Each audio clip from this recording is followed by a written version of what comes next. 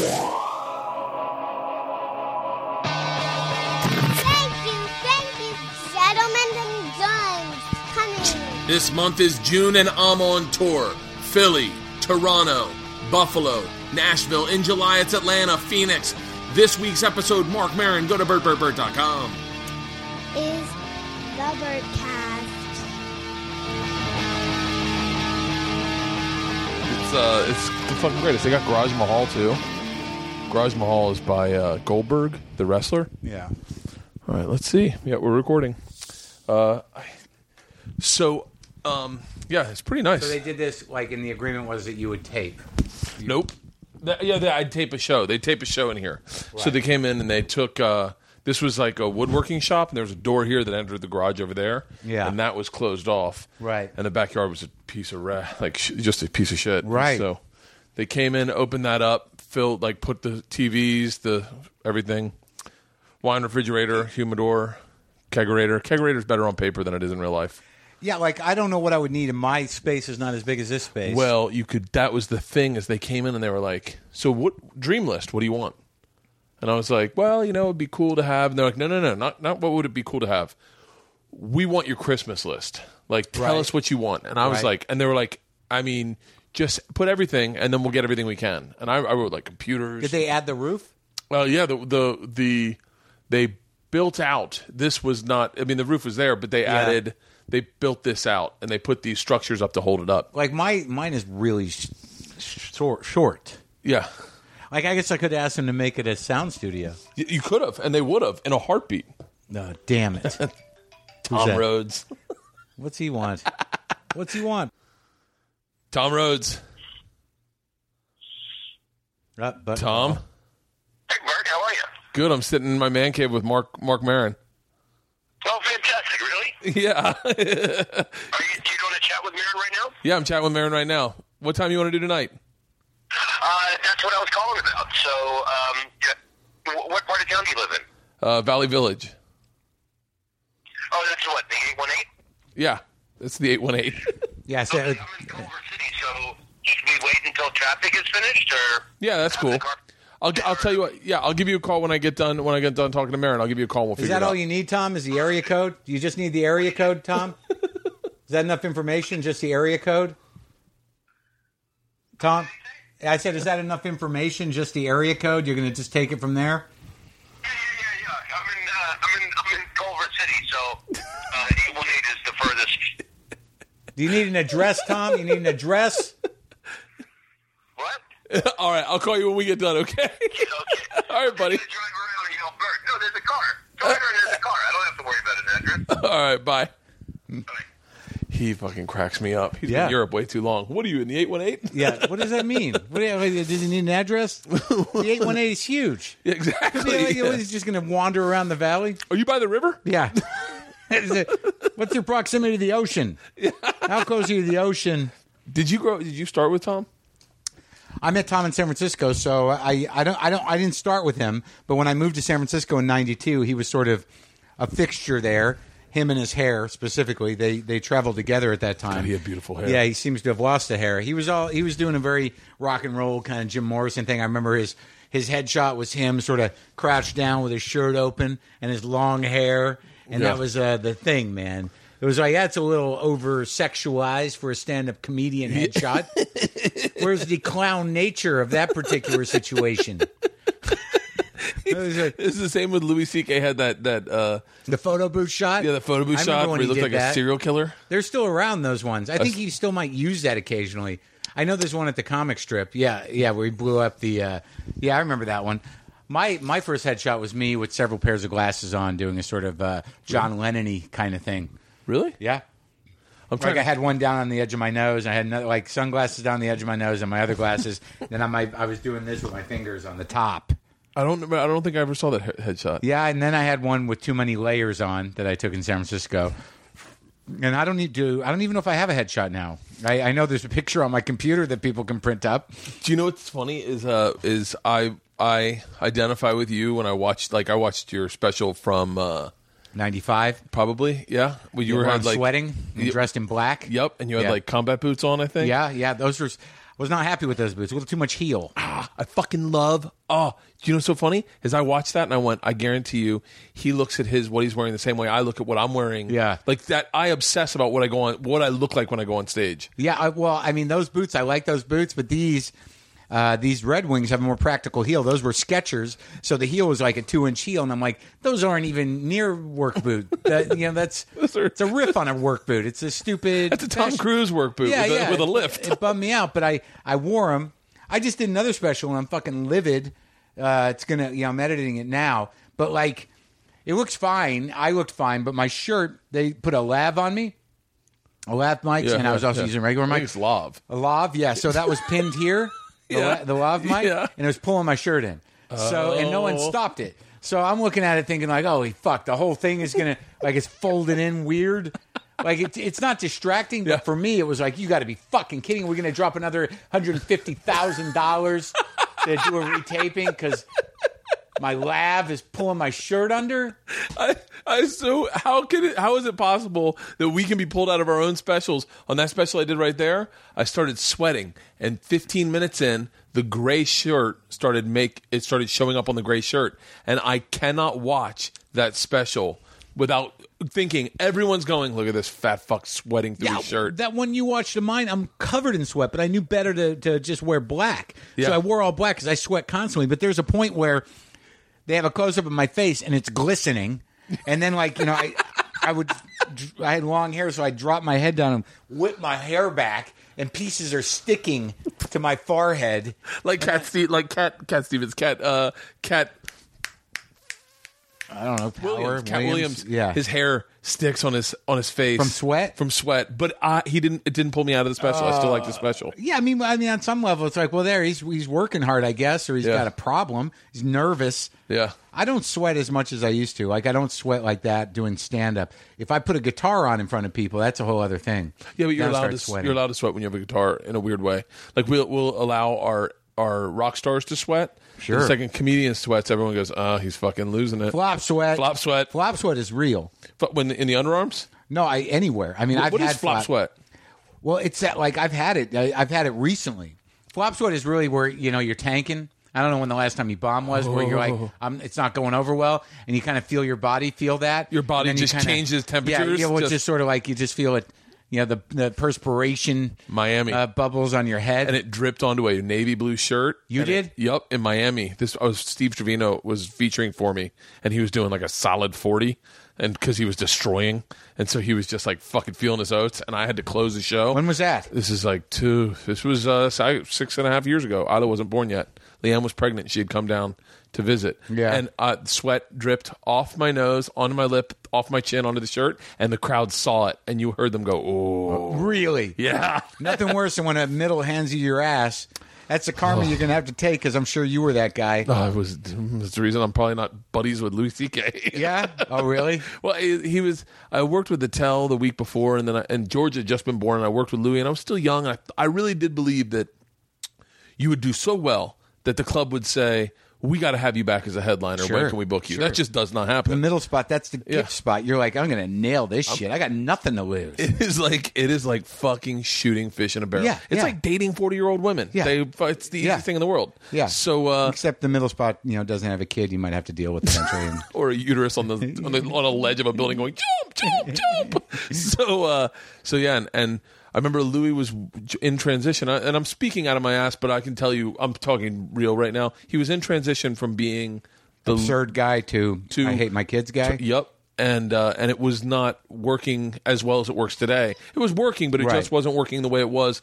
And I remember thinking, like, I never not having the insight to think maybe I should dial it back a little bit because he was working on shit. Right. And I fucking... You just handed him his ass. No, I definitely didn't hand him his ass, but I did really well. So did this kid, Eric Myers, who's a little bit of a legend on the road. He'd be an interesting guy if you have him on your show. He's just partied. It's a long story. I'll tell you about it later. And so Louis and I just didn't get along. And then he asked me, we were sitting in the green... Not didn't get along, we just didn't have a lot in common. And then he asked me about... Woody Allen, and I was like, I'm not a big fan. And he fucking I was like, it was good talking to you. Well, he's not that easy. He's not that accessible, really, in general. He was nice. He was nice to me all weekend, and on the flight home, we were nice to each other. We hung out. We drove in the car. Yeah. But I remember those times where I was headlining and wasn't that strong, and you get these middle acts, and there was just not. There was one time where I was in. It was in West Palm. The Improv in West Palm, I think. And that's a weird place, too, because the demographic of the people that come to that show, right? Like, if you do know how to play to that demographic, you can literally light that room on fire. Well, the thing is they just stuck me with a middle guy. He was a Latino act. He was a fireman. I don't remember the guy's name. All right, but like and it was packed, and it's Florida, and I don't know what's happening down there. But he did his act, and then he did one of these, like, sort of like, 9/11 was, like, and, like, just standing ovation kind of shit. And it was just a nightmare. And then and I was like, do you have to fucking do the salute to the troops thing at the end? I respect what's going on, and I'm sure they appreciate your support, but, it's like, it's a little... you kill, and then it's like, we lost a lot of our guys. I'm like, oh, no. Like, it's this really comedy club time, I got it, but it was like, just kill, and how about not the tear-jerking ending? Yeah, how about not that? And it was a rough weekend. It was just miserable. I don't think about it as much. Like, I have a guy do 20-25 before me, and even if they're real strong, generally, people there to see me, and it'll be all right. And even if he does do better than me on some level, laugh-wise, I'm not even that freaked out about it. I got to a place where once you start headlining and you realize, Jesus, like, there are guys out there that are fucking funny, and then you get to a place where it doesn't really matter to you. Now I'm just like, I give two shits. I don't watch anyone's act. I just do whatever I do. Yeah, really? It doesn't bother you at all? It'll bother me on a short spot. Like, if I'm working on shit and I got to do 15 minutes on a showcase, and you got to follow somebody who destroys. I haven't done a showcase set in so fucking long. Yeah, and you got to spend 5 minutes just sort of like, all right, let's, I know the last guy took his pants off. What was the guy's name? Yes, it was Bobby Lee. And I know that. I know he just showed you his stomach and turned it. Yeah. Probably just left in the thong. Yeah. I remember Ralphie May one time. We were at the Comedy Store. This is back when I was like trying to get in there. Yeah. And Ralphie May dropped the mic and it came off. It was in the original room. Yeah. Came off and then goes, give it a second. And I was like, I was sitting. He was supposed to bring me up. Yeah. I go, he didn't bring me up. Not only that, he just went, thank you, dropped the mic, and then stood back and said, give it a second. And I was like, okay. And then he walked back out and did another 10 minutes. And I went. What happened? How'd you fall for that? I was like, motherfucker, wasn't I supposed to go up? Yeah. No. So he dropped the mic to a thunderous applause. Thunderous. And then it's sort of like encore time. Yeah. Then I'll bring you up. How'd you do that night? Not good. I've juggled my balls a couple times following him, where he doesn't do the 2.5 hour Ralphie. He does the 15-minute thunder Ralphie, and it's like fucking following. It's like God, what was someone was telling me a show where they had to do 15 minutes after the headliner. I used to have to do that. But that's a fucking nightmare. Like instead of dropping checks during the headliner set, the MC's got to go up and sort of. Oh no! I used to do it with a guy where the host would go up and do 5. Yeah. They'd do an hour. Yeah. And then I'd do 30. They get off, and as soon as they got off, checks got dropped, and I did 30 after that. Yeah, I don't know. They're just killers out there, and I think that whatever part of me thought that was the way to do comedy at some other time, where it's just sort of you got to kill.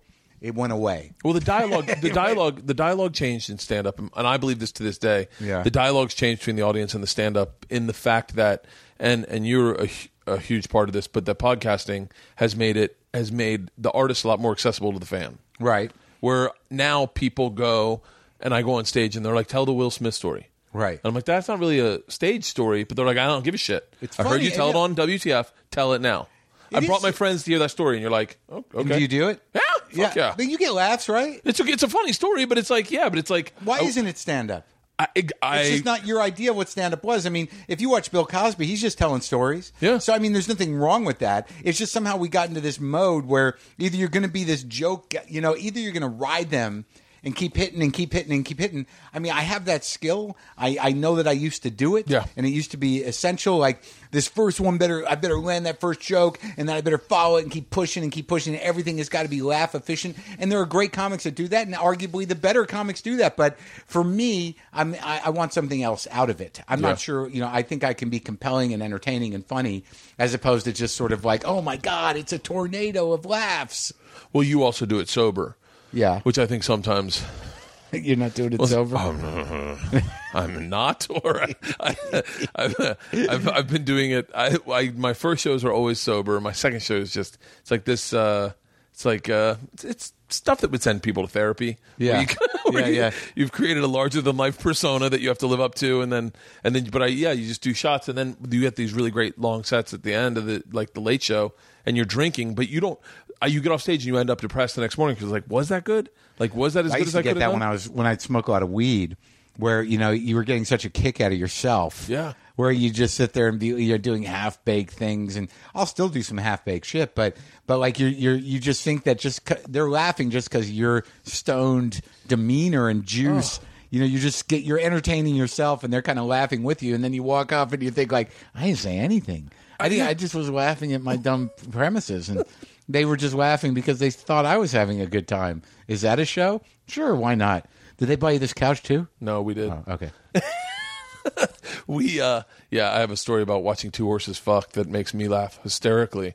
That I've told on stage, and then I get done, and I don't think people have understood a word I've said. I'm just giggling. I'm just. Well, horses in heat. That's a rough thing, though. Oh, it was during an Animal Planet pilot. Oh, really? And we were not supposed to be doing that, but the guy saw it. This Mexican guy came out of a barn, and he saw a film crew, and he goes, "Hey, you guys here to see two horses fuck?" And we were like, "Yes, we are." So we walk in, and the guy's stroking the horse's cock. No. I swear to God. And then they bring the horse in, and my whole crew jumps on top of it. They start shooting it like they're fucking paid to shoot two horses fuck. The sound guy's booming the female horse's vagina that's going... No. I swear to God. And I'm going, do we have audio on that? And then the horse hops up, I swear to God, 3 pumps, gets off. The whole Animal Planet, everyone's there, our production crew, and I stand into the front of the tours and goes, turns out I do fuck like a stallion. And we rapped, and I was like, someone give me the fucking... But that fucking was one of the funniest shoots we've ever... No. No? God, it would be such good footage, too. Why did they give it to you? It's stuff like that just hits the cutting room floor and you never see again. Yeah. Like I fought a bear. I don't even know where that footage is. You fought a real bear? A long time ago for Hurt Bert. Yeah? Yeah. And how was that? Was it a sad old bear? No. I think it was the bear that ended up killing his trainer. Really? Yeah. Because you had to do this thing where you... you successfully fought a murderer? Before the murder. Yeah, so it's a long story. Yeah. I'm not going to tell it on my podcast. I want to talk to you about you. Do you read about people before you do a WTF? Bit. Really? Well, usually what I'll do is I'll go to a couple of sources and try to get an idea of where they grew up.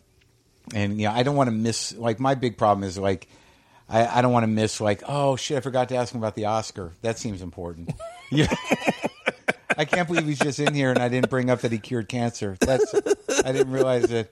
I didn't know he was that guy. That happens a lot. So it's more about the conversation. But I somehow think that if I can get a sense of how someone grew up or where they went to college and, kind of where the gaps are in their career, I just want to have, like, whatever I think is a sense of what they went through so I can project onto them. Yeah. But like today, I talked to Moon Zappa, and I haven't seen her in a long time, but her and I knew each other years ago. And... she's Frank Zappa's daughter, fine. Yeah. But I'm not a huge Zappa head. But there's that issue. But, I didn't really know where it was going to go. But it turned out it was like a really great one because there was no real agenda. And she hasn't really been doing that much. But she's a character. And we just ended up talking about divorce and yoga. And it was fine as long as the conversation moves. Yeah. But there are people that have huge careers that I'm always insecure about interviewing. And I want to make sure... It's very difficult when somebody's been doing something for 30 years or if it's a musician that's had, all these credits and shit, because you don't want to just go like, all right, that record, that must have been fun, with 12 records. So it just becomes tricky of what exactly to focus on. So I just hope I know what's important about their life, sort of where they come from. And and kind of wing it. It's so funny because I'm not a very good interviewer because I like talking about myself and I don't listen very well. I do that, but I listen pretty good. You're a better listener than I am because I was listening to you interview Billy Bragg. Yeah, and that was one of my favorite really no ones. choice but to listen. Well, that was one of my favorite interviews he's done because it started off political, and I swear to God, I was like, I'm on a treadmill. And I'm like, you're bumming out. I'm like, fuck, if this is fucking political. In my head, I'm like terrified because I know you like politics, but in my head, I'm like, Mark's going to turn this around, please. And then all of a sudden, he started talking about his son, and I was like, oh, fuck. Yeah. And then his dad, and I was like, what a great fucking. Is there a point in an interview where you start getting chills? You're like, I'm doing it. Well, it's like I have a sense of where. Because talking about politics is very easy to avoid talking about anything else, yourself or anything. Like I, from years of talking about politics on the radio, there's just no real engagement there because people, especially when you're someone like him who's set, he's got an agenda politically. Yeah. And he knows what it is, and he knows why he has it, and he's informed about it. He knows what he's fighting against, and he knows the nuances of the issues. So, and that's something he's done over and over again. Yeah. That's his political life. But I know once you get into that, I start to crave okay, yeah. Like, because I know left-wing talking points, and I know there's passion behind it, but it's not that interesting after a certain point because though the stories that he told about why he was political turned out to be great. Yeah. But I don't know if you remember that part where, the first time what about the gays? Yeah, and that kind of stuff. I mean, that's good stuff because it's personal. Yeah. It's not just sort of like, oh, Thatcher and talking about the Clash and talking about that, I was like, okay, I can get tapped into that. Right. But when he was talking about general politics. I just start zoning out. I get really into like human parts of the story. Right. And and I'm sensitive to that when I'm talking to somebody like, we got to get out of here. Yeah. And get back to, to figure out who this guy is. Like I recently interviewed Tom York and it's not up yet. Okay. I was like, oh, how did I miss this one? Yeah, but he started that way too because, he's a lefty British guy too. And they were a lot more intimate around their issues politically. They're not. It's not the same there as it is here. There still is a sort of relatively vocal and slightly organized left movement over there. Yeah. The labor and whatnot. But so they're much tighter with it. Whereas in America, like people usually react like you, like I probably believe this stuff, but I don't want to follow it. You know. Yeah. But he started with politics, and I can certainly speak to that. And I knew it's sort of a test. And I think sort of with Bragg too. It's like. I can keep up with this, and I know where he's coming from. Yeah. So if this is what it takes for me to engage with this guy, all right, let's do this, and then I'll move it somewhere. Yeah, I see what you're saying. Like especially someone like Bragg, who's a talker, you're basically just steering. Then it's just steering. It's just sort of like you look for your window and like, well, what about? And then you're like, okay, good, and then you'll go over there, right? Yeah. But you've been doing like I was thinking today. I was like, I can't talk to Maron and not think about what I'm going to talk about, like because you're someone that thinks about. You definitely have an agenda when you speak to someone. You know where you want to drive it. You know where you want to go with it. You allow it to be what it is, but you don't just do what I do, which is I just sit in a room and I'm like, so tell me. I do kind of. I just want to at some point want to lock in. I want it to become like I'll listen, and it's just a matter of sort of like I want it to become conversation. Is that who you've been your whole life, and then you were scared to show that to people? Listener, like yeah. No, I think what I was earlier on was that. I think because, if I'm going to track it psychologically, I think my father was very erratic and emotional and sort of charismatic and not that attentive. And I think throughout a lot of my life, I always sort of gravitated towards, dudes who had who were, charismatic and had a good story, looked like they had a life, could talk about things like, kind of big Dos Equis personalities. Guy. Well, no, he's just not mystique, but guys who seem to have big personalities. And I used to I hung out with Kennison. There was a guy in high school that owned a bookstore that I was fascinated with. Guys that seemed to really have a magnetic personality, and I would lock into those kind of people. And I was very good at sort of getting sort of symbiotic with them because they entertained me and they made me feel alive. And I think I lost a lot of that. Doing comedy, just the ability to be entertained and engaged and let people have their story and laugh at it. And I think I got cynical doing stand-up for so long, and I kind of shut myself off to that. And I wasn't able to sort of enjoy other people's lives as much. And then as the podcast started, and as things got shitty for me, I kind of needed to talk, and I somehow tapped back into who I was as a kid, where it's sort of like, really? That guy, did that happen? Fascinating. You know what I mean? Yeah, Like, completely. Like, no shit. I was like, wow, that's a great story, and I'm able to laugh now, and like I honestly enjoy when people kind of lock in, where I can lock in with someone's trip, you know what I mean, and kind of get lost in it. Well, it's fascinating because you give the same amount of, and I'm not saying that everyone doesn't do this or everyone does do this, but you give the same amount of respect to someone, say like as Billy Bragg, as you do Kevin Christie. Oh yeah, definitely. And it's like, and it's neat to see.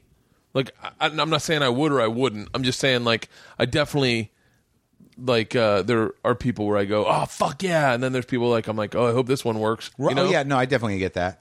I do that. That happens to me too. But like, I found that even with people that I'm in awe of, like recently, even with like someone like, going to John Fogerty's house or sitting with Mel Brooks and shit, is that no matter what a fanboy I am, I have found that dissipates fairly quickly, because not that I'm not a fanboy anymore, but you sort of realize, because of the medium and because of this proximity, like, that's just a dude.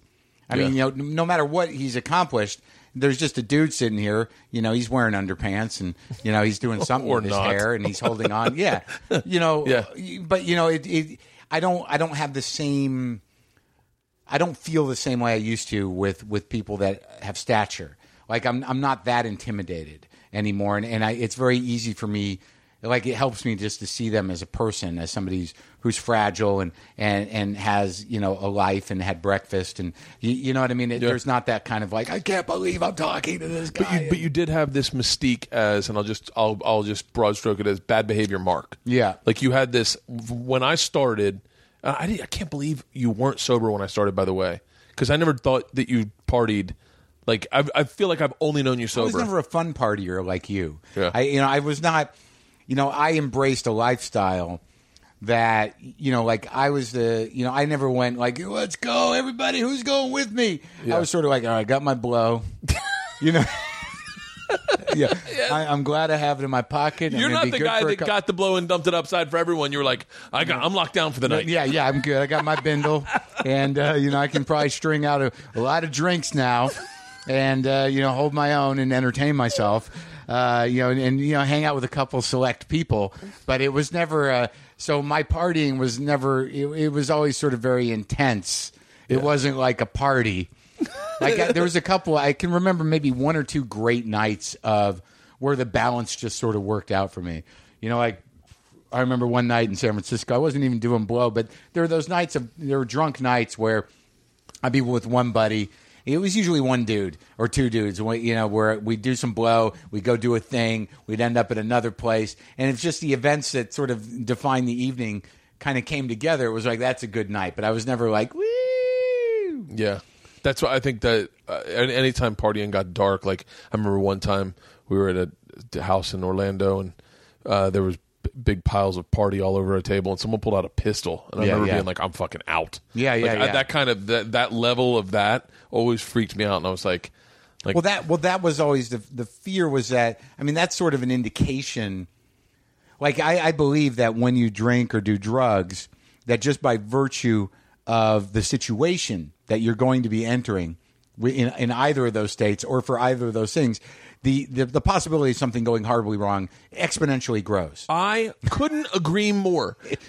Just the other night we had a brownie bridging ceremony, which is when the girls turn into brownies. Yeah, and all the dads were together, and I was like, fucking big brain Bert was like, hey, let's go to a bar. So we go to Pat's, like right across the street. Yeah. And the second we got in, I went, oh, this is where someone gets fucking arrested or beat up or stabbed. Right. And I just rolled the dice on fucking something horrible happening. Yeah. And these are just dads at my school. Right. And we all show up in collared shirts in a fucking biker's bar in the valley. Right.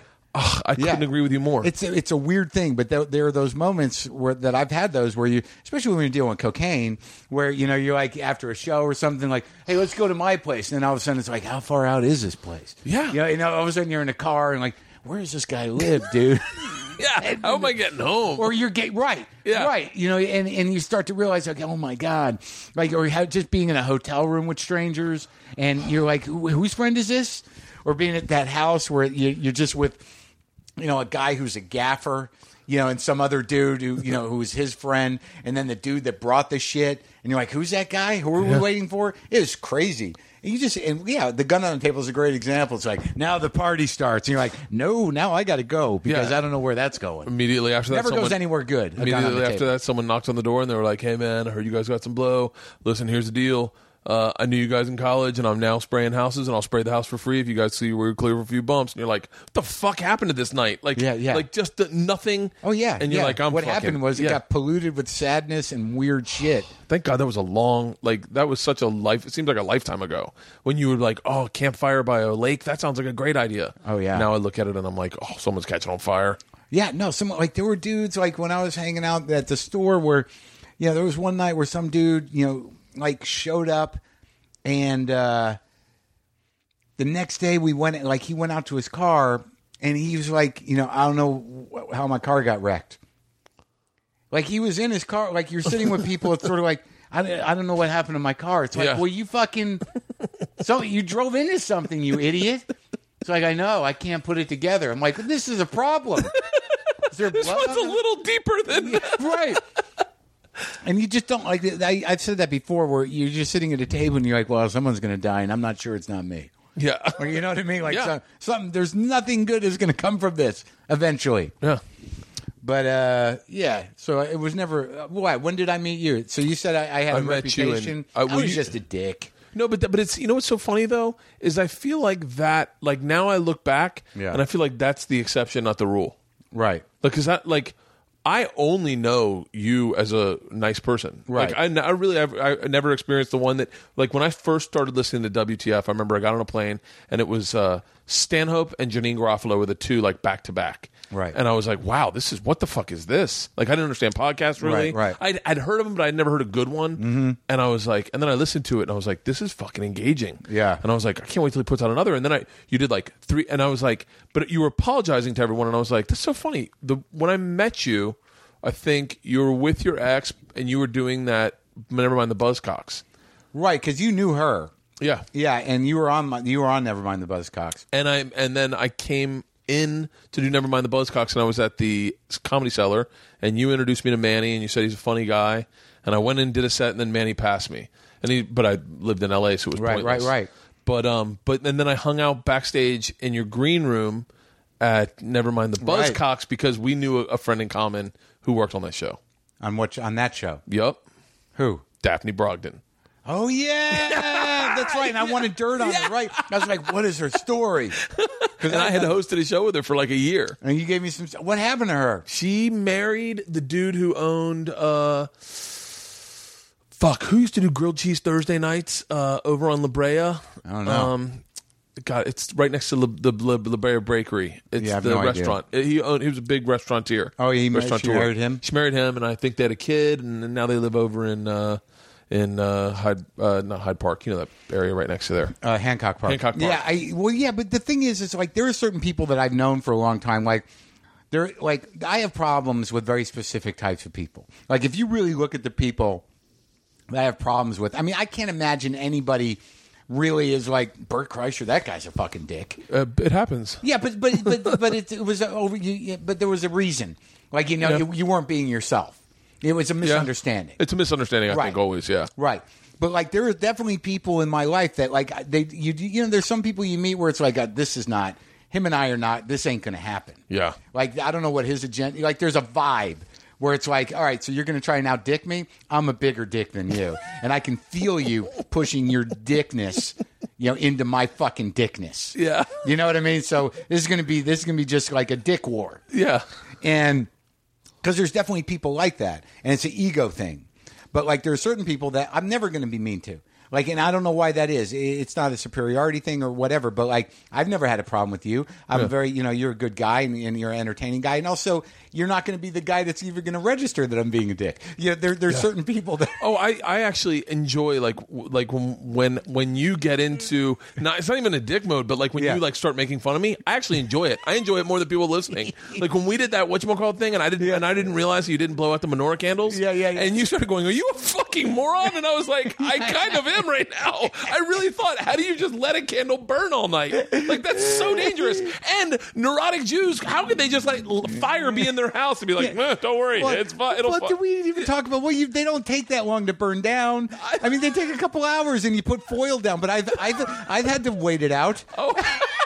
I could never let a lit candle be in my fucking house. What I used to do, it's funny, the neurotic Jews, I mean, we didn't really cover that. I mean, I would put it in the sink.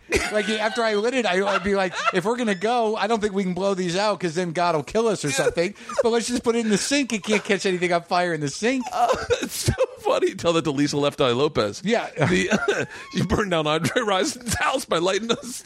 She did? Oh, she threw his shoes in the tub and lit them on fire. She goes, it's the tub. It down? Well, it's a plastic fucking tub. It caught the house on fire. But the sort of the dick, like there are people whose balls I can bust, and lately, since I don't have the heart to do it as much as I used to, I always end up looking bad. Like I can't win a fucking fight. I think those like are me and Pete Holmes or something like that when we go at each other. There are guys that are I think our relationships are like Benson. I'm the same way with Benson.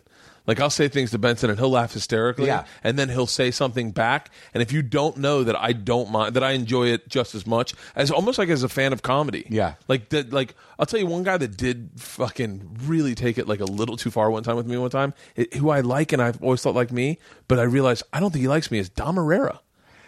Out of nowhere, really? Just fucking. He's it's interesting because he's such like this weird cherubic Buddha kind of guy that's very funny, but you don't like. He's one of those guys where it's like I'm never because I bust his balls a lot and I always use the old joke like but I know that.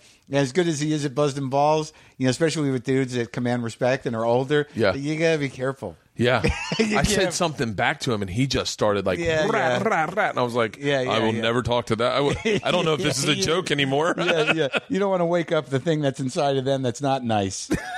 Exactly. We all have it. Yeah. Oh yeah. God.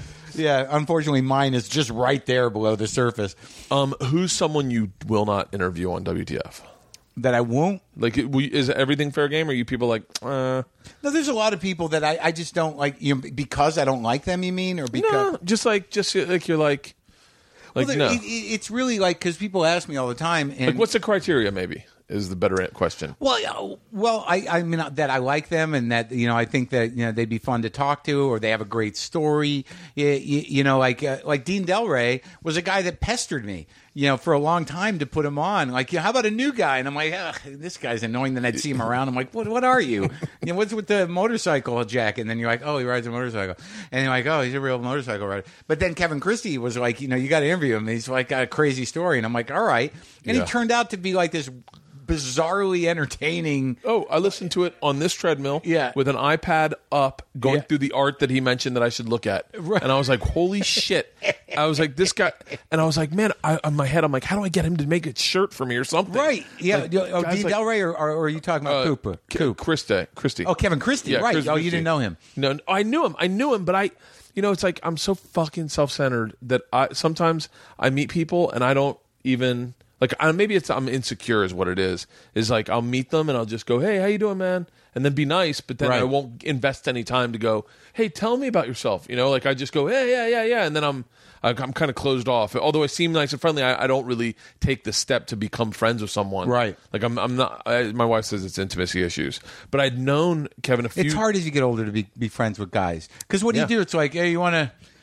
hang out a little bit, or what we can do? You go on a bro date? It's so much easier to fuck somebody, like to have sex, put your dick inside a body, than to make friends. Yeah, you're like, you want to go to the movies? Well, because that's a girl. I'm assuming you're talking about, or dudes. Yeah, it's actually easier with dudes, I think, to put your dick in them. I think so. No, I know, but I'm not. I've seen the movies. I'm not looking for that. But like, you kind of think like.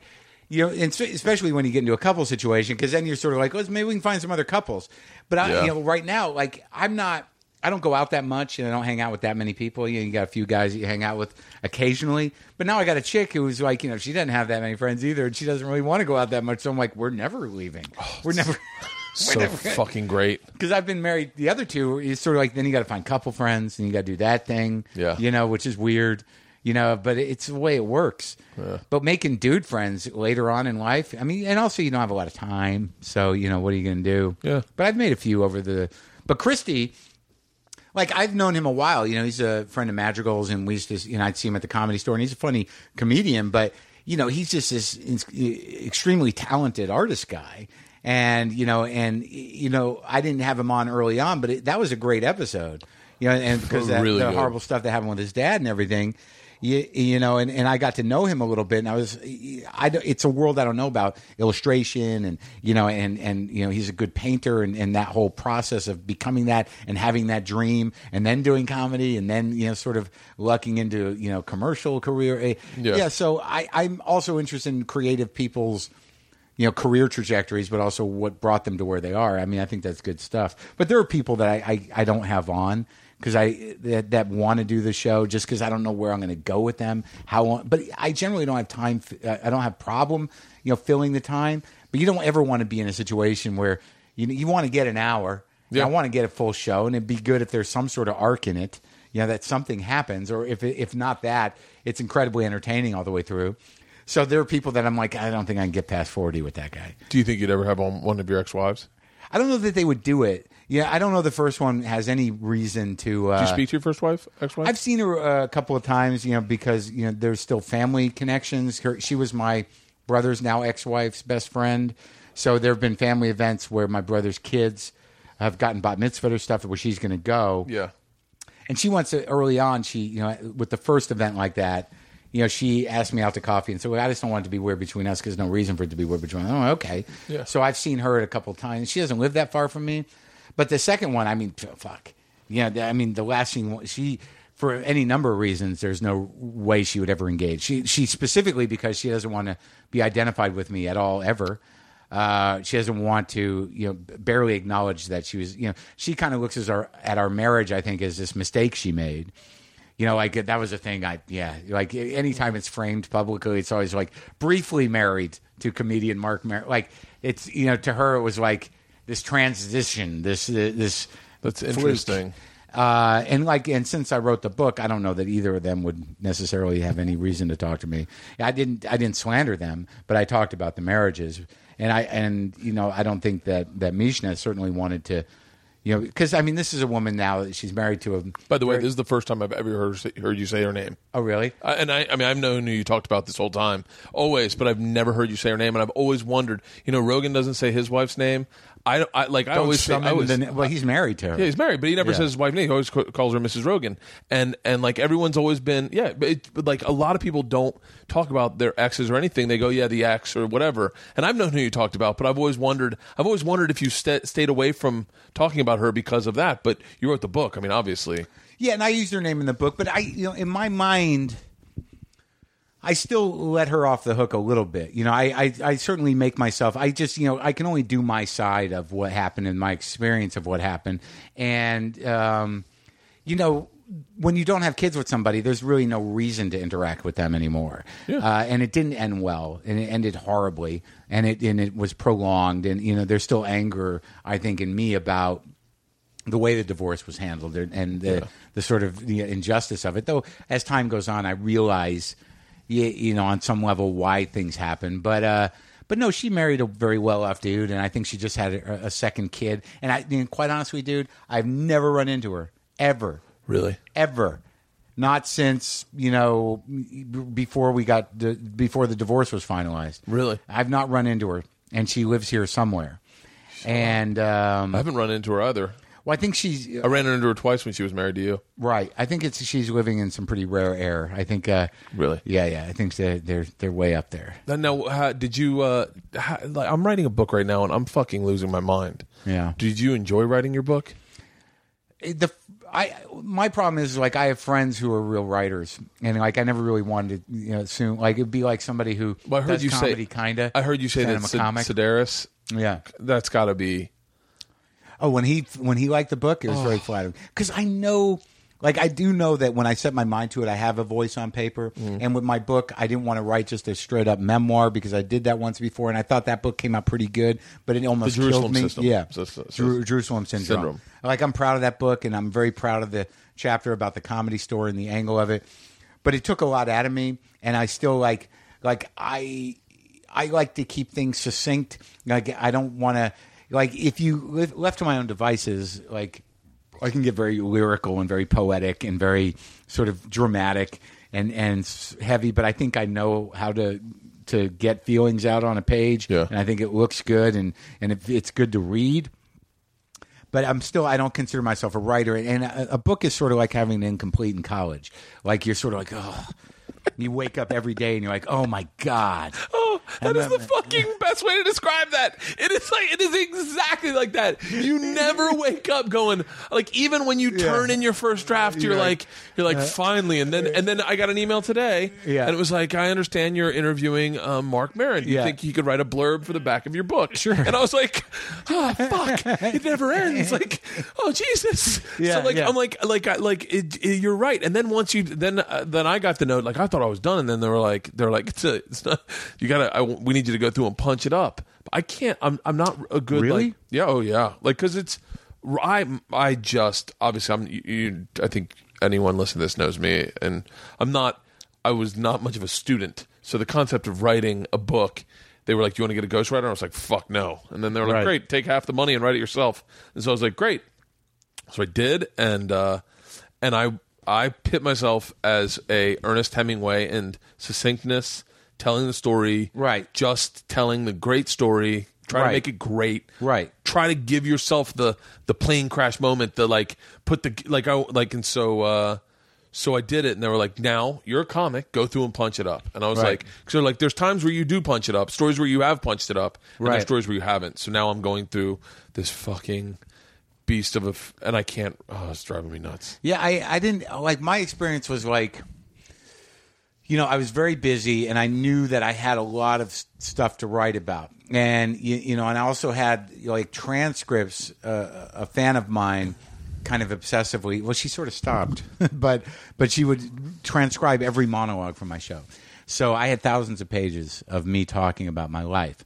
I sort of used that as sort of an encyclopedia to figure out which ones to flesh out. But also, like, sitting down and writing, once I'm in it, like, I really find that sort of problem solving and moving stuff around the page is very compelling to me. But it's a real chore for me to sit down and do it. So I chose to do essays over like a full on memoir just because.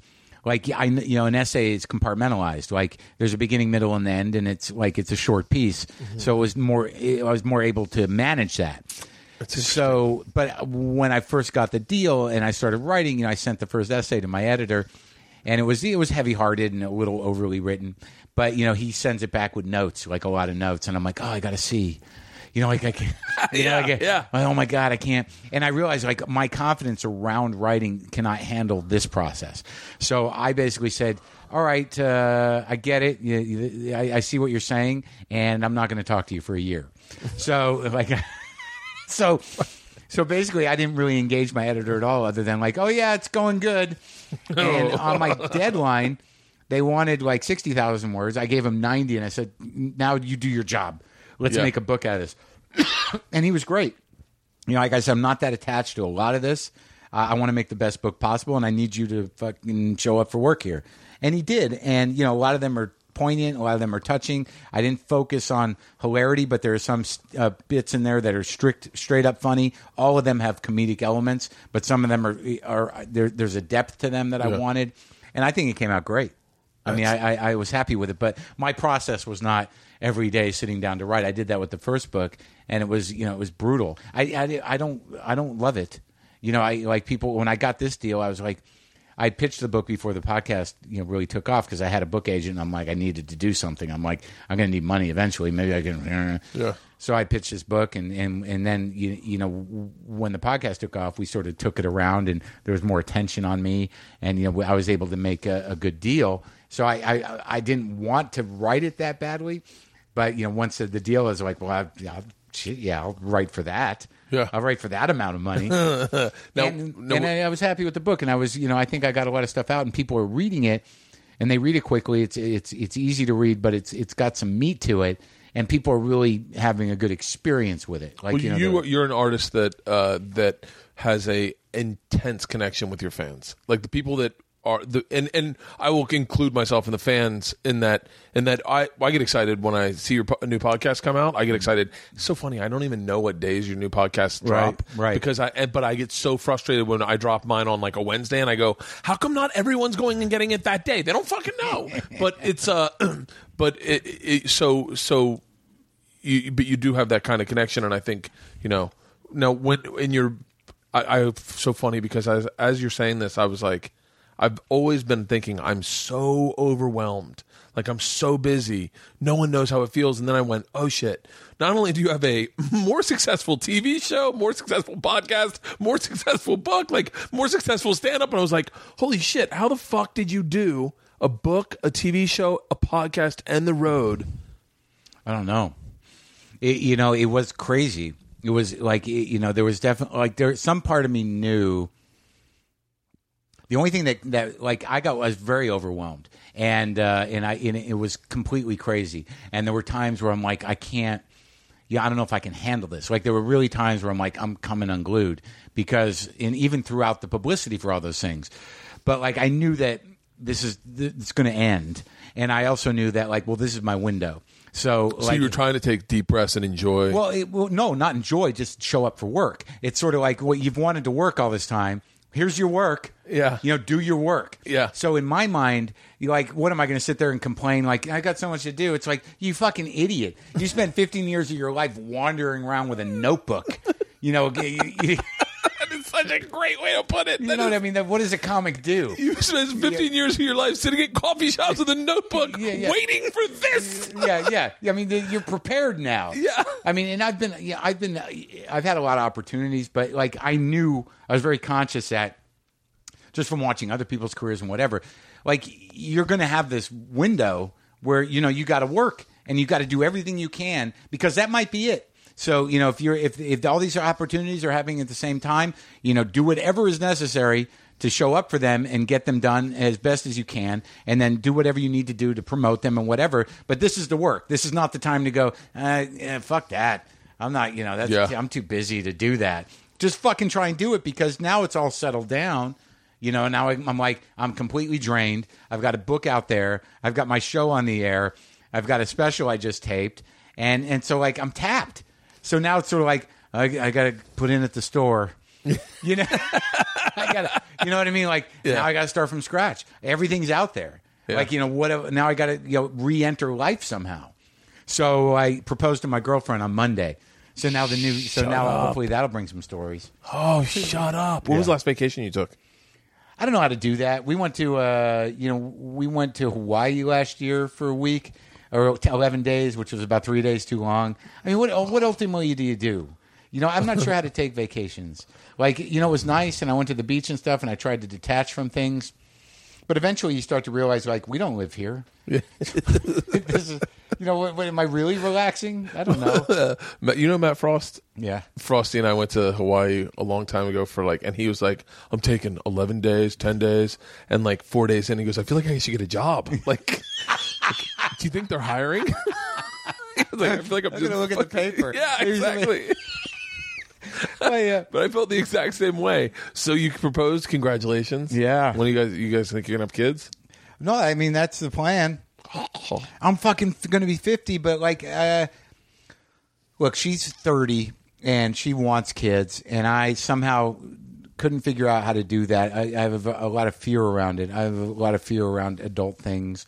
But I really think I would be a good father, and I think I could have the love. I'm a little frightened about the age thing, but a lot of people are like, what? Because you start to get to a point, it's like somehow I never thought about it. Like I'm just selfish, and I don't know if it's the way I was brought up, but it was never like not once in my life was having a family part of my plan. Really? Yeah, I didn't have much of a plan. Oh, it was my game plan since day one. Same with my brother. I just, I mean, people are like that, and it makes sense to me. It seems to be what people do. Yeah, I'm an anomaly. I'm not like, why is everyone doing that? You know what I mean? I knew why people did it, but I didn't know how it was done. I didn't know how, because I'm not. It's taken me a long time to sort of connect with, being truly empathetic or being able to be selfless without it being threatening somehow. I had to learn and grow a lot as a person before I could understand or accept that stuff.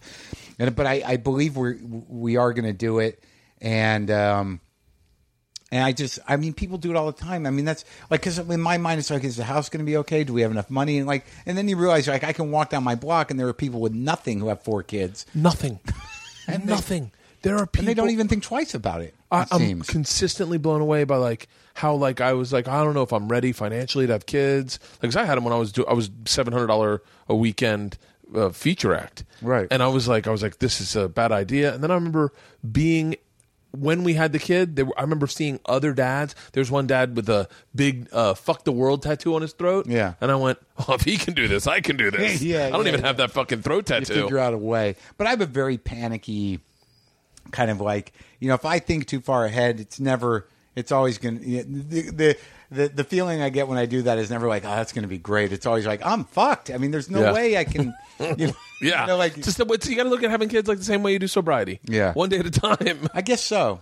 I mean, I guess so. Yeah, because I look at never drinking again as something insurmountable. I could never not ever have a beer. Right. But I've always been able to stop drinking if I just go, I'm just not going to drink tonight. Tonight I'm going to give myself a break. And then what happens is I feel good. And I don't want to drink the next night. Right. And then it just becomes a habit of just not drinking because you feel good. Yeah. How long has that lasted? Oh, I've never the longest really, honestly, the longest I've had in a long time is about 17 days. Yeah. And I was doing a cleanse, lost 40 pounds. I felt great. My kids started going, "Dad, you seem really relaxed." And I'm like, "Oh, well, time to fuck this up." Got to get back to the old me. Now, if you could, all the same money, we turn into a communist state. Everyone you get to pick based on your skill set. They go, we're going to give you $10 million, but you can only do one: your podcast, stand up, write books, or your TV show. What would you do? You can only do one.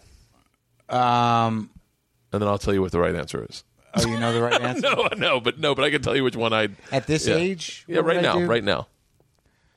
The TV show I have now? TV show you have now. Wait, but I get the $10 million? You get $10 million. And a year. You just got to commit to one for the rest of your life. You can only do one.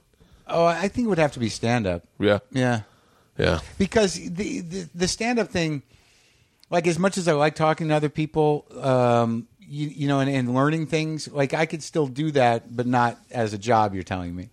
So, you know what I mean? Like, like I could build my life out in a certain way. I think the stand-up keeps me connected, and it keeps me, whether I like it at times or not, or whether I'm up against a wall with things, it forces me to be creative and think things through differently and process stuff more than the other stuff does. Yeah. The TV show, well, I mean, for $10 million a year, I mean, it's a tough question because I see them as all sort of part of the same thing. But writing books wouldn't be on there. But it would be, and the podcast, if I was making $10 million, though, there's still something about being on stage and not knowing what's going to happen and having something happen. It's the greatest. Yeah. There's no better feeling like that. And I feel like, those people who write blogs and complain about when a comic maybe took a misstep and said something like Tosh, where they believe that was inappropriate. I go, but you don't know how many times you got to fail in order to get the one great one, the one time. Right. Like, someone was telling me, Stanhope has a podcast now. Yeah. And I listened to one, and it was the Miller brothers, or not the Miller brothers, the God damn it, the Dorfman brothers, who own Zanies, and one of the Dorfman brothers said one of his favorite comeback lines that he had to deal with for the next hour because this woman complained is Doug was making fun of the Bible, and this woman said, you don't know nothing about the Bible. And Doug said, "Ma'am, I read the Bible billboard by billboard driving in here." And she apparently but he goes, "That was my favorite line ever." Yeah. But Doug has no commitment to what he's like to like hurting someone, like losing a crowd. Right. But like those moments, those spontaneous moments where you have something real in the moment that happens and you catch it and you almost feel like a fucking superhuman. Well, that's for me. Those are the best moments, and like now, like I crave like I don't like doing crowd work per se, but like the other night, like if I can get like I can't always fuel improvisation with my own head. But like the other night, I was at the Ice House trying to work on some stuff, and I literally, had, the audience like, do you have anything you're curious about? Can we start a conversation? Yeah. And some guy, brought up like he had met me when he was in college, and he was emailing me because he wanted to do stand up, and I engaged with him. And it was a pretty dark part of my life, and at the time, and I told him the pros and cons and whatnot of what life being a comic was, and he chose not to do comedy. And I go, well, what did you do? And he goes, well, I'm a private investor or something like that. And I'm like, so you did fine. You did fine. And I said, so now you're thinking about doing comedy? He goes, yeah, kind of. I'm like, he goes, should I? I'm like, no, you can't. You can't do it. I mean, you can't. No, there's no risk anymore for you. Yeah. I mean, what you want to do it to get out of your system? Fine, you can do that, but you can't pursue a career in comedy. No, it's not allowed because where's the risk to that? So you're gonna have a bad set and say like, well, that was bad, but I'm gonna go home and have a swim. Yeah. Have a swim. Right. Where did that come from? Yeah. So, like, I'm going to go home and have a swim. What a great fucking line. I'm going to go home and something comic can't do. Yeah. I'm going to go home and have a swim. Yeah. And I was like, that would have never happened if I hadn't engaged them. And there was some weird, like, I've been trying to really push myself in terms of improvising, like in character, like just inventing characters on the fly. Like this belt buckle, I was on stage in Indiana, and I'm like, I don't even know where this came from. Like I remember it from when I was in junior high. So this belt buckle was around. My parents, someone bought it like in the 70s. And then I went off on this riff, and I just played the character of the son of the guy who made this belt buckle. It's like, yeah, my dad, he was, he got him, like he was, he did some work with casting. He made some belt buckles and some pipes, and then like, there was the accident when he was making meth, and like I did like, and I did this whole riff about this guy who made belt buckles but blew up in a crystal meth explosion with some bikers, and then the son going like, yeah, and all I got was this belt buckle. All that was left, no, I said, all that was left was a belt buckle and his wallet chain. Yeah. After the explosion, those are the best moments when you can almost feel you can feel time slow, and you start. And the audience is in it and they're listening, and it's almost like you're drawing all the right lines, but real slow, and you're like, you're in a groove, and it's all happening right then, and you don't know really what the next moment is going to have, but you trust yourself as a comedian finally to where you're just going to keep riding it, and you just ride it until like it's almost sad when you have to disengage from it, where you do that arc of some improvisation, and then you're like, well, it's done in your head, and you just have to be like, wow, that was. I don't know if I'm going to be able to. I don't know what we're going to do now. It's so funny. I've gotten into a pace where, like some of my bigger stories, like the Machine story, I've now probably told fucking 1,000 times, on stage, and you get to a place where it's a 12-minute story. I've got to tell it like towards the end of my show.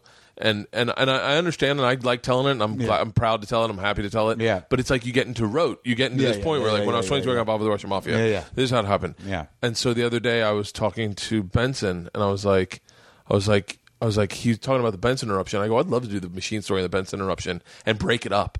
Like, fucking see if I can find something that I find interesting in it now. So lately, I've been telling it backwards. I've been telling it in different ways. Yeah, and why I was not? Like, or just add details that you might not have remembered. Yeah, and I started saying things, and I was like, wow, it's gotten a lot of fun. Yeah. So it's like it's interesting to say that because I got into this place where I felt like I was. The majority of my stand-up was in rote, and I was like going through it. And for someone, I distinctly know that I'm someone that likes to improv. I like for the wheels to come off and see where it goes. Yeah, me too. And I to a fault to it in a sense that like I really don't like prepare a set list, and I'm more excited about possibilities of things happening that I don't know what's going to happen. But I think that having an act and committing to the act, is what makes you more consistent. And it's also, I think, in some ways what makes you more popular. Because if you are going to say, like, well, I hope that something happens where I can, just go off-road for as long as possible, that isn't crowd work. But honestly, something happening in the moment with you that, you know, it's not as consistent as doing other things. But in terms of the thrill of sort of taking, you know, all this time that we've taken to become comics and trusting yourself enough to do that is the most thrilling thing that we can do. Yeah. You know, and a lot of times, you know, people, yeah, they'll like it, but they don't really know that they just witnessed something like that was fucking amazing. I remember watching Chappelle when I worked at the door at the Boston Comedy Club, and I remember watching him come in and just riff. I remember him being so drunk he didn't even know what he was saying. Yeah. He made a joke about them making they market stuff to black people, and he goes, I don't know why they don't just make fried chicken flavored cigarettes. Right. And it got like, it was, you could tell it was in the moment. It was like, you were really watching him kind of weave his way through it. And then at the end of the set, he asked for a cigarette from the guy from the front row, a white dude, a stockbroker. And the white guy goes, they're fried chicken flavored. Yeah. And Chappelle had forgot he had said that. Yeah. And he got pissed and the fight broke out. Yeah. Really? Fucking full-on fist That's fight broke sad. out. I'll never forget Godfrey had to come in, and Godfrey was stone sober. He knew both sides of the argument. He was like trying to stop Dave, and then Dave had some friends that were trying to get into it. It was a fucking... That place was a hell. I threw a drink at a guy in that place. Seriously? Just dumped a drink right in his fucking lap because he was being a dick. And there's only like 4 or 6 people in that place. That's how I learned. Jason Steinberg was like, oh, now we got to... You know, he's always like... now there's a problem because there's hardly ever people there. You know? I had to bring in people to get stage time. It's fucking hardest. And then stage time. That's how I learned how to do stand up, is in that fucking godforsaken club. But also like those moments like where shit goes down, where like, you know, in my life I just remember them. You know, like where like as a comic, you know, it's my point of view that you have to learn how to do crowd work. You can't, like, there are comics that are petrified of it and don't know how to engage it. But if you don't have that skill in your quill or whatever the hell if you don't have that as a tool, you know, it's gonna be shitty for you. You know, in the sense that, you know, I don't think that a comic should do crowd work, you know, as an act. As an act, yeah. But I mean, if you don't know how to do it, if you're not comfortable doing it, you're fucked. You're in trouble. And you have to be able to, you know, if the crowd gets the best of you, then that's the way it's going to be. You're going to have to shrug that off too. Like if they win, they win. Yeah. You know, I remember like really early on, like, you know, I was at a club. I was maybe an opener, maybe a feature, but I went to the bathroom and I needed to take a shit. And someone had pissed all over the fucking seat. And I was pissed about it, right? So I got up on stage, and I thought it would be funny if I just tried to, you know, find out by a show of hands who pissed on the seat. So I'm like, who the fuck pissed on the seat in there? One of you fuckers pissed on the seat in there. You know, and I thought that was hilarious. But some guy goes, why, did you sit in it? And I'm like, oh, he won. You know, like that was my mistake. And I hadn't really thought that all the way through. I hadn't seen where that was going to end up. Yeah. You just got to give it to him. You know, and there's been other moments like that where, you know, someone tags something in the audience where it's just sort of like, and if all the audience laughs, I'm the kind of guy where people like to see taken down a notch sometimes, you know, depending on my attitude, because I'm sort of cocky. And like if I get, and I've learned to really embrace that. I mean, sure, do it. Take me down a notch. It's going to hurt a little bit, but I think it's worth it, you know, because it's so fucking bonding. Like I had a thing with Kumail on Doug Loves Movies recently that just got way out of hand. He just gets under my skin, and I just started shitting on him right away. And he kind of handed me my ass, but Doug got my back, you know, with one of the things, so it worked out okay. And then like, you know, and then he got cocky because he's got an ego, and not Doug, but Kumail. Yeah. And I wasn't looking good because I was just looking like a bully. And then Kumail, like, you know, he called me out on, you know, like it was one of those numbers where I said I could name something in -3 and Kumail was the next guy to make a choice, you know, and I kind of forgotten how the game worked. Yeah. And I was -3 into the Wizard of Oz, you know, in terms of naming the cast, like in order, you know, you got to name them in order. Like, and it gets a little tricky after Judy Garland. So Bert Lahr. Yeah. Well, that was the thing. I only know because my name's Bert.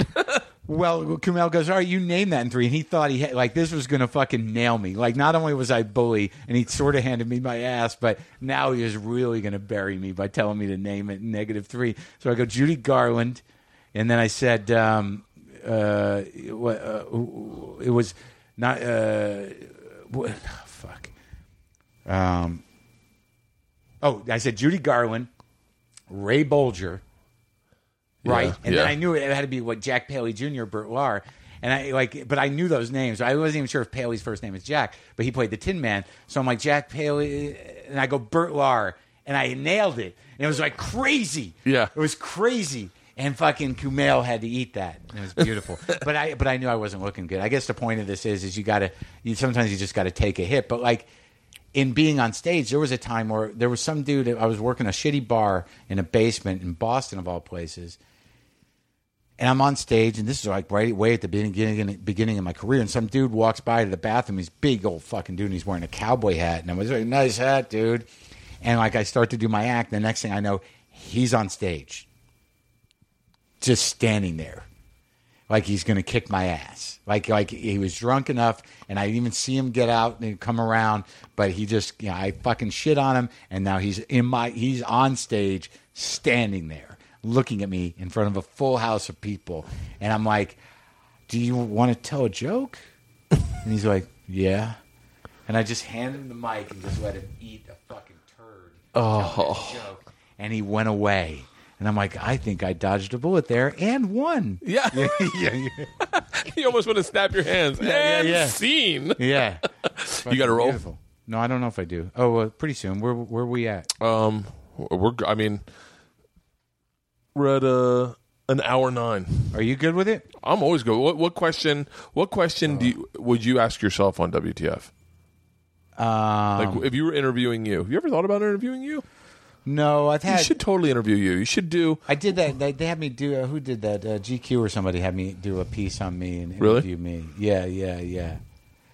No, I it's sad because the stories that I think listening to, you and Joe's podcast kind of are the only reason I'm doing a podcast, because I was I really enjoyed them so much, and I would listen to them on the road. Yeah, and yours were, I think I told someone this. I forget the analogy I used. The difference between doing yours and doing Joe's, but Joe's were like these 3-hour events that you could literally put on a bed, fall asleep, wake up, rewind. Yeah. And yours were ones I'd listen to on a plane where I'd be like, oh shit, I wanted to it's totally completely different. Yeah. And I was like, and I always wanted to split the difference, but it was like the oh my god, I heard you on NPR this morning.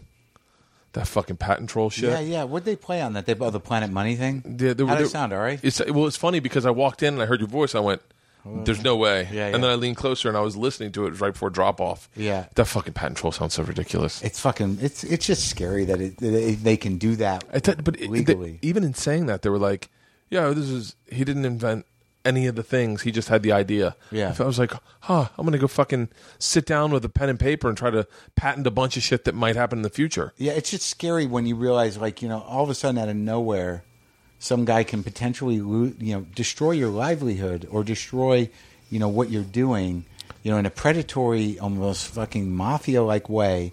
And, what's the recourse? The recourse is a fortune, and that's why they do it. That it's just these completely predatory, conscienceless assholes that can just destroy your life out of left field. Like, I had no idea what that shit was, and it's so wrong. It seemed so baseless. Scary. Yeah, but it's baseless. But because of the sort of the patent office is archaic and understaffed, and these kind of douchebags have found this weird loophole to do this with the support of the patent office and the courts. That but what they're banking on is that guys like me can't afford to defend ourselves, so we're just going to pay them so they don't bother us anymore. So what would that end podcasting altogether? No, it wouldn't end it, but but we'd all have to be afraid of when that's going to happen. And it's like, look, I think that if there was some established licensing fee, done through a company of some kind, that not unlike paying for texting or whatever, that's like, well, podcasting costs, $100 a year. Okay. Yeah, I can do that once a year. That fits into my budget. Yeah. But these guys aren't telling you what the licensing fee is, because they don't give a fuck. What they want to do is make as much money as possible from people they think are high profile. Some of the people that they have on their list make no money, and they don't give you a number. They want to engage you, so then you're locked in, because that means you've responded. And then they want to, I think Ira Glass used a piece of it on This American Life where he goes, well, what is the licensing fee? Because I said in that interview, I said, how much does it cost? What are you asking for? Yeah. If this is your business model, what's your licensing fee to do what I do? And they won't give that to you because they basically want to get you on the line and go, what do you got? It's like the guy that wanted to fix my fucking treadmill. He goes, I think you need a new belt. How long have you had the belt? And I said, well, how long do they last? He goes, how long have you had it?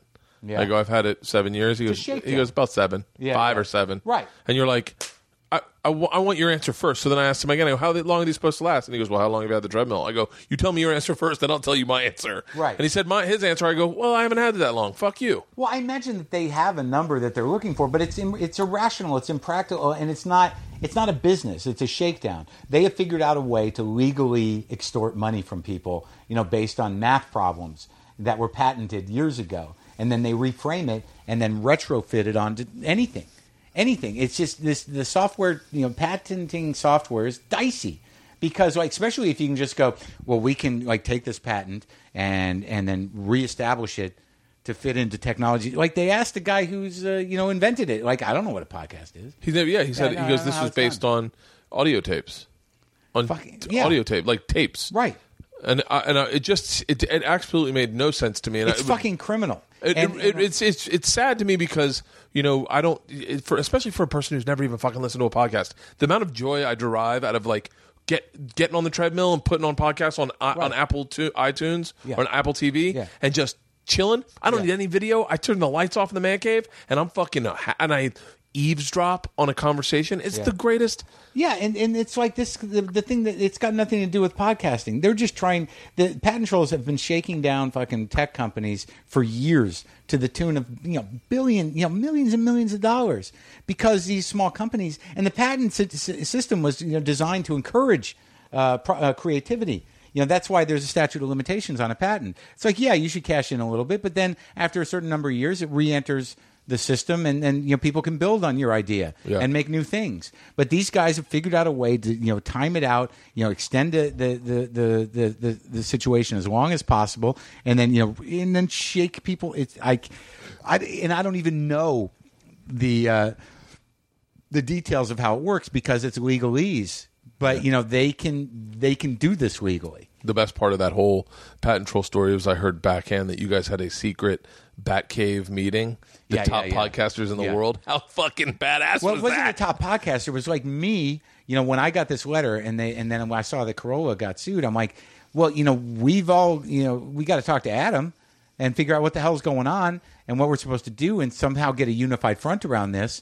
And try to, at least look like a community, which we are. But, we're all rogues, so we don't have like a business. There's no, chamber of commerce for podcasting or, business association for us. So I just said, well, who are the guys I know? Maybe I can get about a dozen of us and we'll go over and talk to Adam. Yeah. That was what that was. What, to be a fly on the wall there. Well, it was, I got everybody together and he said we could come to his house. And then we all sat down, and Adam goes, "All right, well, what do you got planned, Maron?" And I'm like, "What's happening?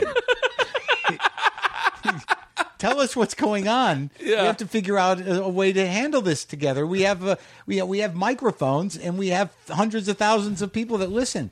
But the scariest thing about this situation is these patent trolls are obviously not in the business of making friends."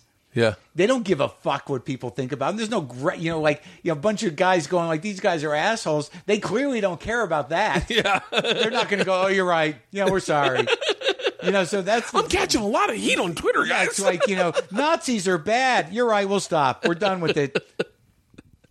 So we'll see what happens. I mean, people have taken up the fight, and smart people taken up the fight. The president's got involved, because I reached out to him, and I heard that other thing. I was like, wait, did Barack Obama listen to WTF? How soon until he's on? Yeah. No, but it's a real issue, and the EFF, the Electronic Frontier Foundation, has taken on the task of filing a re-exam of the patent, and that means we have to find they have to find prior art, which is look, it's a that's Georgia. Kid. That's your kid? Yeah, that's one of them. Hey, the other will come out here naked in a heartbeat. But we're fighting the good fight, and we'll see what happens. What's up? Hey, George. George is my buddy Marc. Hi. How's it like? How old are you? You're turning 9. How's it going for 9? Good or 8? Has 8 been good? Oh, good. Ask her what she wants for her birthday. What do you want for your birthday? Now, Mark doesn't have kids. I'm going to let Mark answer if he thinks that it's appropriate birthday present for a 9-year-old. What do you want for your birthday? Georgia. She wants a computer. Of course. Okay. Looks like someone's going to get a computer for their birthday. She's doing a dance. All right, baby. I'll be out in the 2 secs, okay? I will be out there in 2 minutes, okay? Okay. All right. I'll be... Yeah, that's the one thing. Yeah, I got you. I got you, baby. What are you doing? Yeah, I got a spin bike yesterday. A spin bike? Yeah. Oh, wow. Yeah. Okay.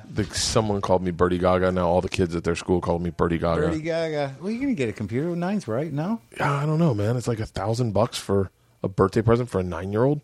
Well, don't you have an old one you can give her? It's not the way it works with kids. Huh? They want to see it in the box. I'm going to go. to learn this. Oh, you have no idea. But you researched it, and that's the cheapest one you can get for. Well, I'm not going to not get her an Apple. Like I'm not going to, So Right. I'm going to go over to the store and see what the cheapest one they have is. Right. I'll tell you right now, the best joy I've ever had in my life is teaching my kids how to ride a bike. I'm telling you when I say this, it's one of those moments where you're like, when they get it, and you see the pride in their eyes. Yeah. I will never forget when she started riding a bike, and I remember her riding and then looking at me real quick, like we need to make eye contact. She goes, exactly what she said. I'm doing it, Daddy. I'm doing it. And I went, fuck.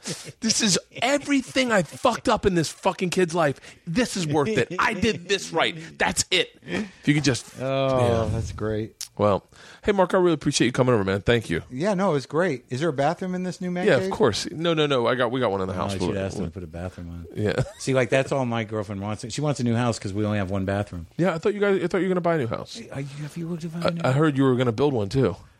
There is no inventory right now. I know, but the stuff that's out there is a fortune. I'm having an architect come over tomorrow to really see, because like if I'm going to spend that much money, I live on a hill. It's gorgeous up there. I love where you live. Right, and everyone, all these flippers flip these 2-bedroom bungalows. Yeah. Like why? If I'm going to spend if I'm going to put that much money into a new house, that much more money, I have a sweet piece of land. What does it cost to build another bedroom and a bathroom? You must be talking to my wife. We are in the same spot where she went. We were getting the kitchen and the bathroom redone, and then she was like, "Hold on." She was like, "I like where we live. We live by a bunch of shit. We love our neighborhood. The where we're living is like it is a little village, and we fucking love it." And she was like, "Let's put a second story on. Let's just add on to the house and why stay can't here." you do that? Yeah, our payment's going to stay the same. Right. We just need a little cash to do it. You got to get permit stuff, and it's a little bit of pain in the ass. But the same dude who did the man cave is going to come back, and I think he's going to put a second story on our house. Really? Same dude. He's great. He's a great guy. I'll set you up with him if you want. There's Leanne. All right, here we go. All right, thanks, man. Hey, I appreciate it, Mark. Yeah. You have anything you want to plug? When is it going on? Next week, next Wednesday. I know I'm going to be in Chicago in August. Perfect. Okay. Thanks, Mark.